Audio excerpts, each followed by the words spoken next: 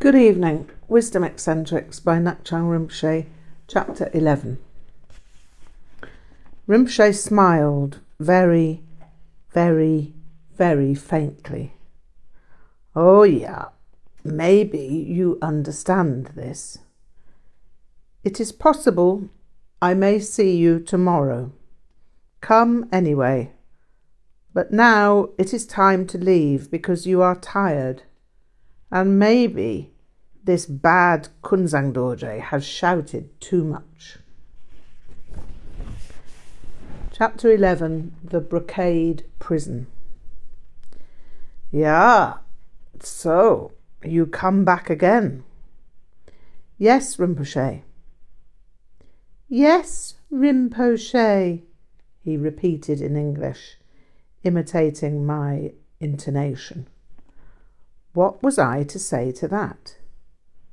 We sat in silence. I began to wonder whether he was waiting for me to blurt something stupid so that he could whack me with some violent line of interrogation. What was I to do? Wait it out? No, that was an idiot's tactic. I was going to have to say something. As you've let me come back again today, I'm eager to work on whatever you have in mind for me. Rinpoche did not answer. The silence continued. Then suddenly he launched in as if nothing had happened. At one time, Tsar Paltrul was giving teachings at Katog, one of the 6 Magon, or Mother Gompas of the Nyingma tradition. The abbot of Katog at that time was Paltrul's nephew, Katog Situ Chukyi Ludro. He was a young Lama who wasn't a monk exactly. He simply held the basic Genyen vows. Chukyi Ludro was visibly moved by Paltrul's talks and requested his revered uncle to attend a special feast at the end of his stay at Katog. Up to that point, the Katog Lama had joined Paltrul in the rooms appointed to him as a visiting dignitary, but on the last day Paltrul joined his nephew in his quarters. These were rather fabulously decorated, sumptuous to say the least. Paltrul sat down and looked around him. He carefully took in the rococo decoration. The ornate decorations that decorated the decorations were assiduously decorated. It was a visual extravaganza that could absorb the attention for hours without respite, if one wasn't either intimidated or wearied by it. Paltrul nodded his head as he looked about him. Well, here's a thing and no mistake. You've really got quite a place here, nephew. You've done well for yourself. I'd heard that Katog was spectacular, but this beggars description. How marvellous to live in such splendour. There can't be another room like yours in the world. Everything in the room was either gilt or lacquered. There were priceless ritual instruments set with precious gems in the gaudy manner that only the cultural imagination of a vast desolate land could devise. Before eating, Paltrul volunteered, I don't suppose you'd mind too much showing me around. I've never seen such a grand apartment. Chukyi Ludro was happy to oblige, and Paltrul showed great interest in everything. He commented admiringly on the great cost represented by every item he perused, savouring each one with a certain sense of awe, whilst shaking his head in disbelief. The Lamas enjoyed their meal together, and Paltrul thanked Chukyi Ludro for his hospitality. Just as he was preparing to leave, however, Paltrul inquired, Could I ask a small favour of you, dear nephew? Chukyi Ludro replied, I'd be glad to help in any way, Rinpoche. Paltrul smiled appreciatively and asked, Do you think as you are following on in the same direction as me in a few days, that you could pack my old cooking pot in with your gear. I like to travel light if I can, and but for this old pot, I'm a free man." Chucky Ludrow, slightly surprised by so slight a request, replied, "Sure, that's easy for me. I'm happy to oblige. It'll be no problem at all with all the baggage that accompanies me on my travels." The two lamas said goodbye to each other, and Paltrell took to the road in his usual way. He walked wherever he went. Sitting alone in his room after Paltrell's departure, Chucky Ludrow looked at the old clay pot that was Paltrell's one possession. As he looked at it, he began to feel a little uncomfortable.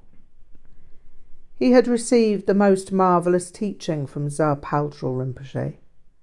He regarded him as an astounding teacher, and yet all he owned in the way of possessions was this old pot.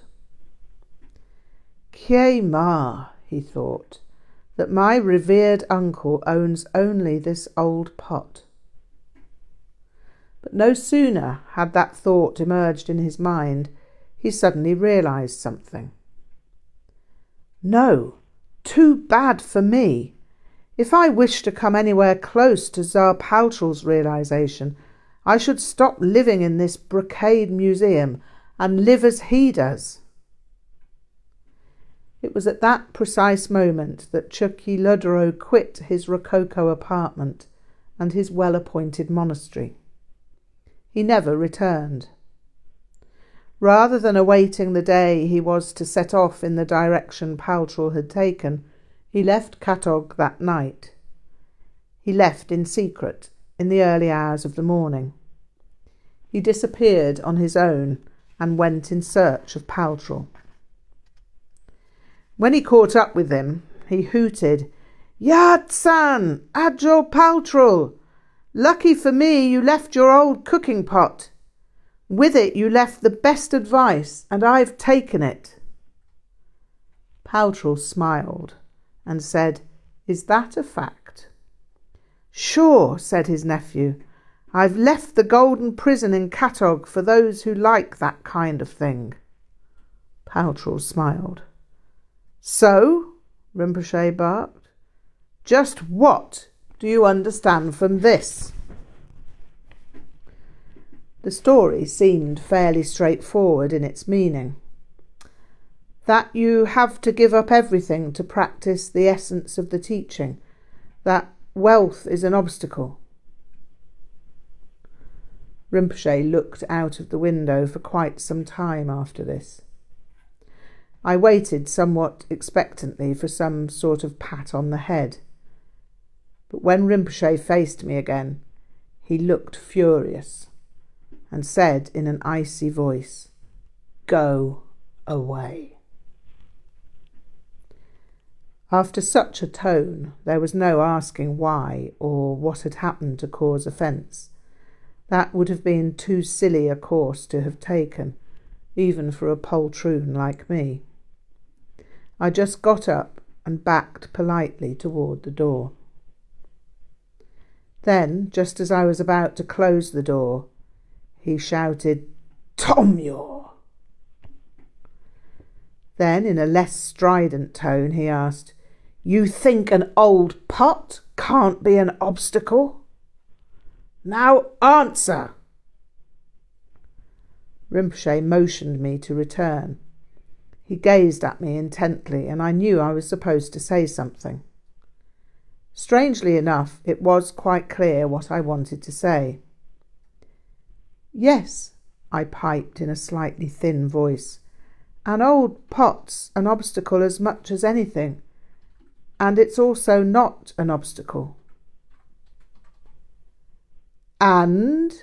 Rinpoche's face shifted into the very slightest of smiles. "Why might that be?" "Well," I replied, "it's a matter of what wealth and poverty mean. One can be attached to either, or neither. I suppose it's how it's viewed that makes it an obstacle or not. I'd obviously given the right answer this time, or something approaching the right answer. Rinpoche raised his eyebrows slightly and ran his forefinger very slowly down the length of his nose in an almost comical manner. So, if both are the same, why does Paltrul want Chukyi Lodro to change his apartment for a cave?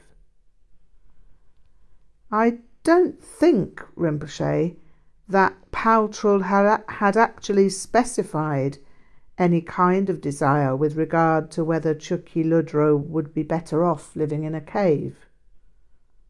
But, Rinpoche responded immediately, Paltrul smiles when his nephew tells him he's left his golden prison. Yes. Tomyo, do not agree when I make statements. So, why does he smile? This was tricky. Why did he smile? Well, I ventured, maybe it wasn't because he'd left his apartment. Maybe it was because he'd simply left his attachment behind. Rinpoche smiled in a strangely etheric manner, but said nothing. So I continued. But then, I suppose, he could equally well have stayed. Maybe Paltrul knew that. Rinpoche poured 2 glasses of beer and commented, "Ja, in Tibet sometimes the only way to be free was to keep away from monastic institutions." When we'd refreshed ourselves with the beer, Rinpoche went on to tell me some further aspects of the story. "Ja, it is not always easy to find good circumstances for rebirth." Rinpoche paused for a moment to refill our beer glasses. "Chukyi Lodro went to live in a cave and became a wonderful yogi. He assumed the Gurkha Changlo.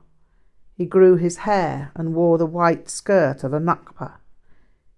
He took as a consort Chime Kandro, a daughter of Jamyang Khyentse Wangpo. It was through her that all his remaining obstacles were blown away." Bang! Rinpoche laughed loudly at this point in his discourse. Just before he died, he gave her a very valuable 9-eyed Z-stone and asked her to keep it for him.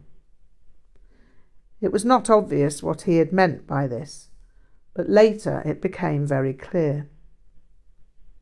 Chime Kandro went on pilgrimage after she left Chukyi Lodro, and by the time she got home, she discovered that he had died. She also discovered that she was pregnant. She bore a son who was recognized as the incarnation of Chukyi Lodro. It's not well known that the incarnation was also the son of Chukyi Lodro. Something clicked with me at that point, and I asked, "So maybe that's why it was better that he left Katog?" "Ja," Rinpoche laughed and finished his beer. "Now it is time for you to leave. Maybe you come back tomorrow."